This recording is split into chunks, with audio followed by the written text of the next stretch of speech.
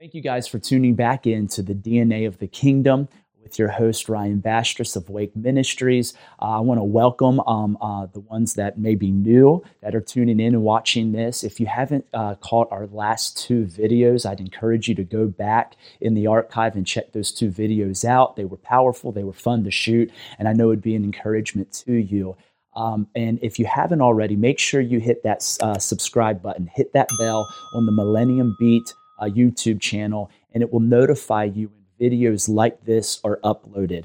So again, grab a cup of coffee, sit down on your comfy chair, kick back and relax, and enjoy week 3 of this series that we're doing on identity and our inheritance. See you soon.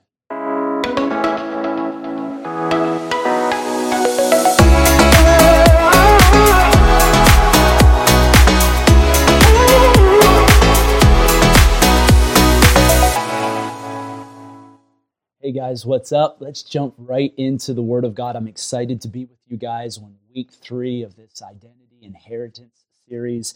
So if you have your Bibles, turn with me to John chapter 11. John chapter 11. I want to speak a little bit on it's still redeemable. It's still redeemable. In John chapter 11, we hear, let me just catch you guys up. I want to start with verse 20 here in John 11. But let us catch up a little. Jesus is hanging out somewhere, and he gets word that Lazarus is sick. He stays a little longer where he was, and then he goes not to pray, Lazarus out of his bed, his sick bed, but to actually call him out of a grave. So, of course, Mary and Martha, who are the sisters of Lazarus, are probably a little upset, a little confused on why Jesus took so long to come and actually pray for their brother. And I'm sure they're thinking, if you would have prayed for him to be made whole, we wouldn't be in this predicament. We would have had you over for dinner, not a funeral, right? And so in verse 20, it says this, Martha, therefore, when she heard that Jesus was coming, went to meet him, but Mary stayed at the house. Martha then said to Jesus, Lord, if you had been here, here it is, if you had been here, my brother would not have died. Verse 22, even now I know that whatever you ask of God, God will give you.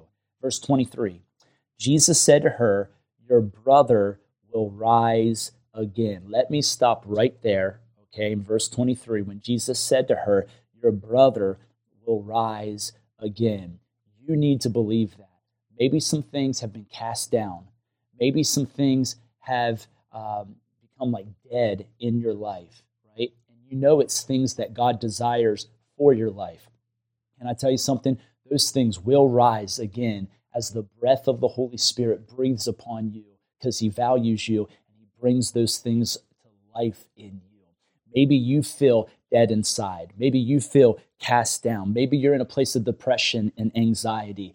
I just want to encourage you. Your soul will rise again. You will rise again. Come on, somebody. But in verse 24, it says this, Martha said to him, I know that he will rise again in the resurrection on the last day. Jesus said to her, I am the resurrection and the life. He who believes in me, even if he dies. Verse 26, and everyone who lives and believes in me will never die. Do you believe this? She said to him, yes, Lord, I believed that you are the Christ. I have believed that you are the Christ, the Son of God, even he who comes into this world. And so they continue to have a dialogue. He goes over to the tomb because Jesus later on in John 11 says, where have you laid him?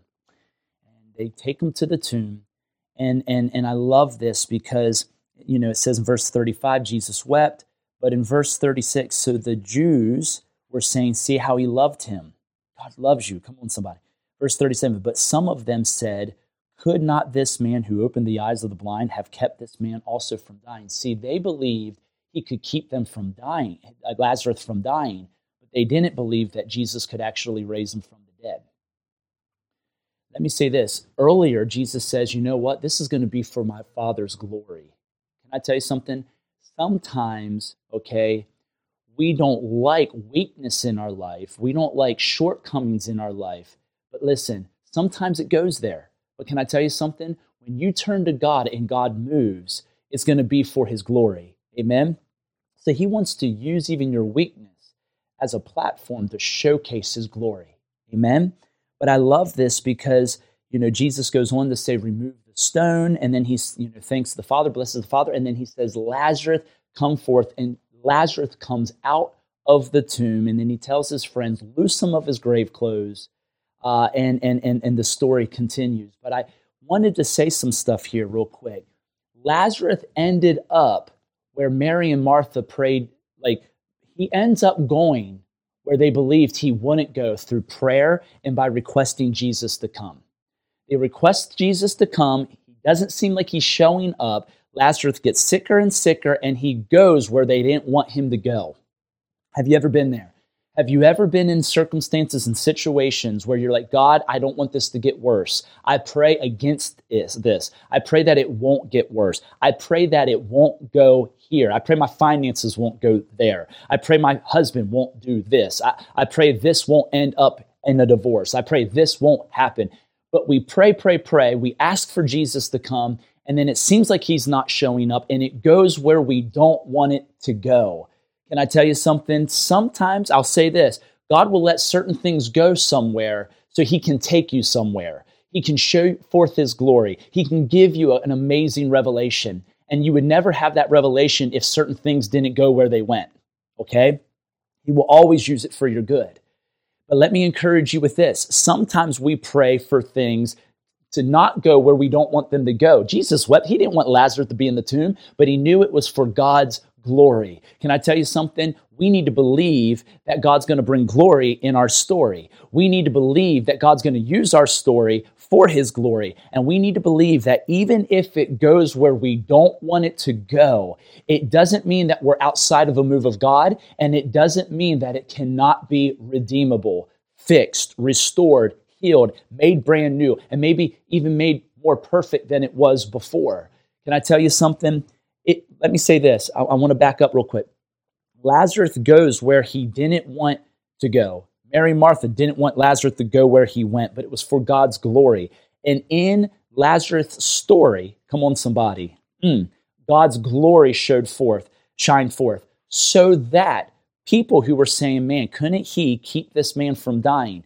Their revelation was expanded. Their eyes of understanding were open. The disciples, the Pharisees, the Sadducees, the scribes, Mary and Martha, Lazarus, their eyes of understanding was open that this man even has authority over death. Come on, somebody. Sometimes God lets us go certain places so that he can actually get the glory, but also reveal himself in our story, okay, to open our eyes up, to show us, okay, for us to understand in a better way who he is, okay?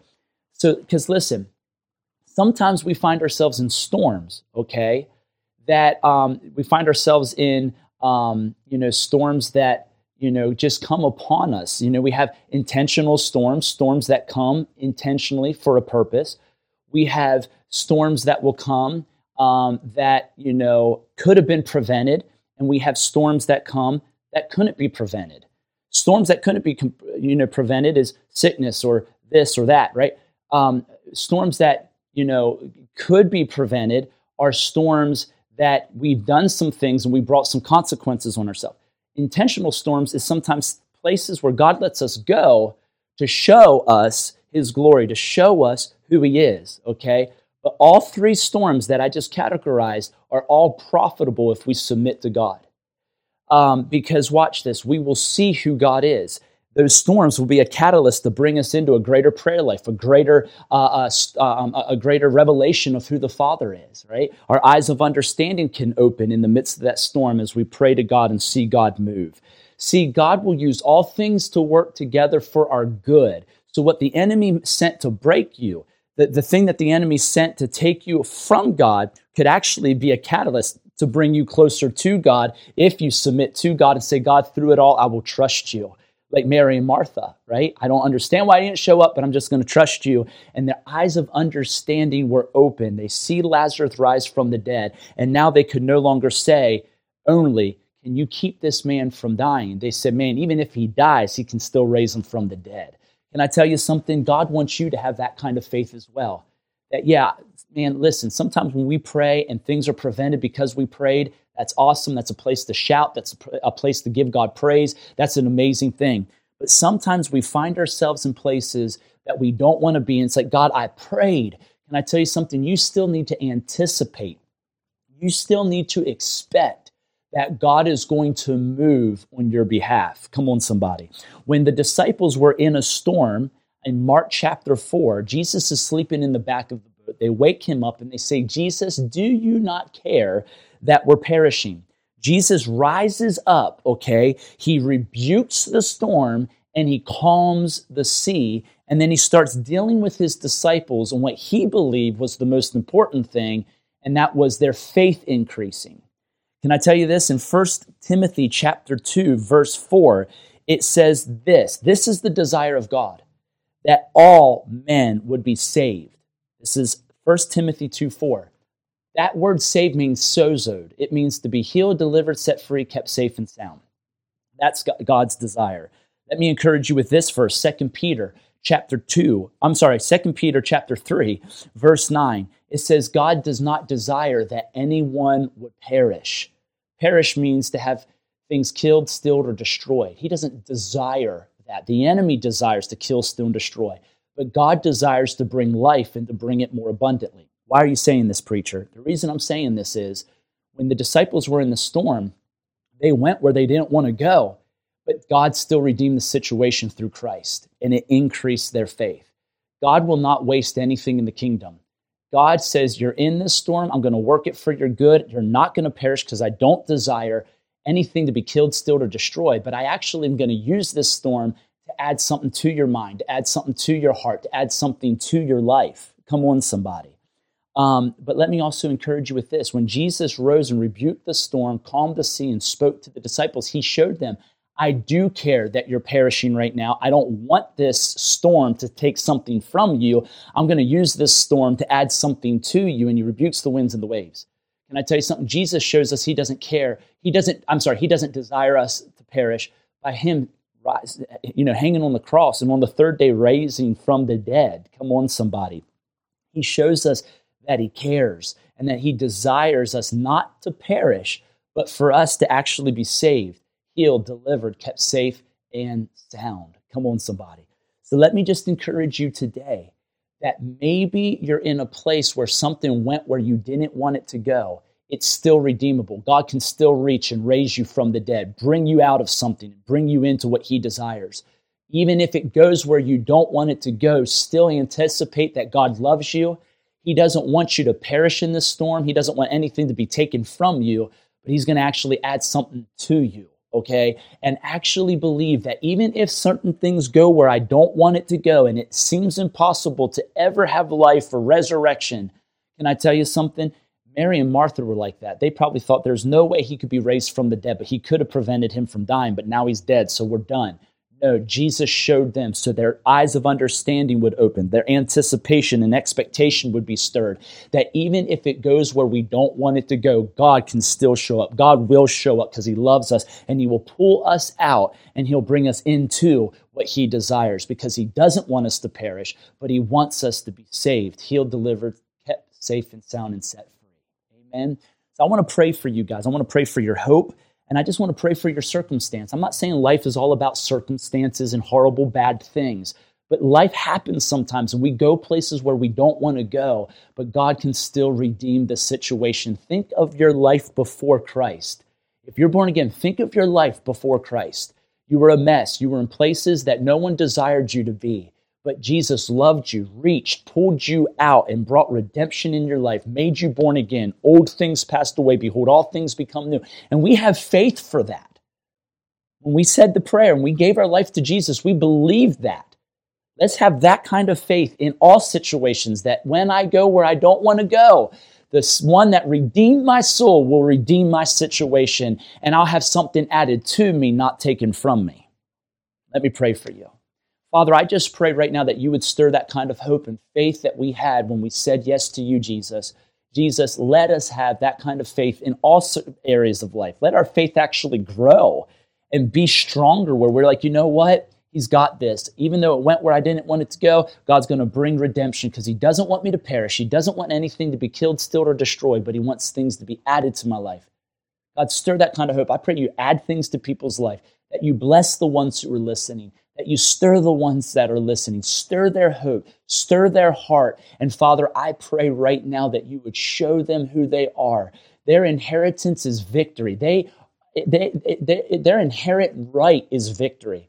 And I just pray for victory to come over their lives. I pray for joy to come over their lives. I pray for peace to come over their lives. And I bless them right now in Jesus' name. Amen. Amen. Bless you guys. We'll see you next week for week 4 of this Identity and Inheritance series. Bless you.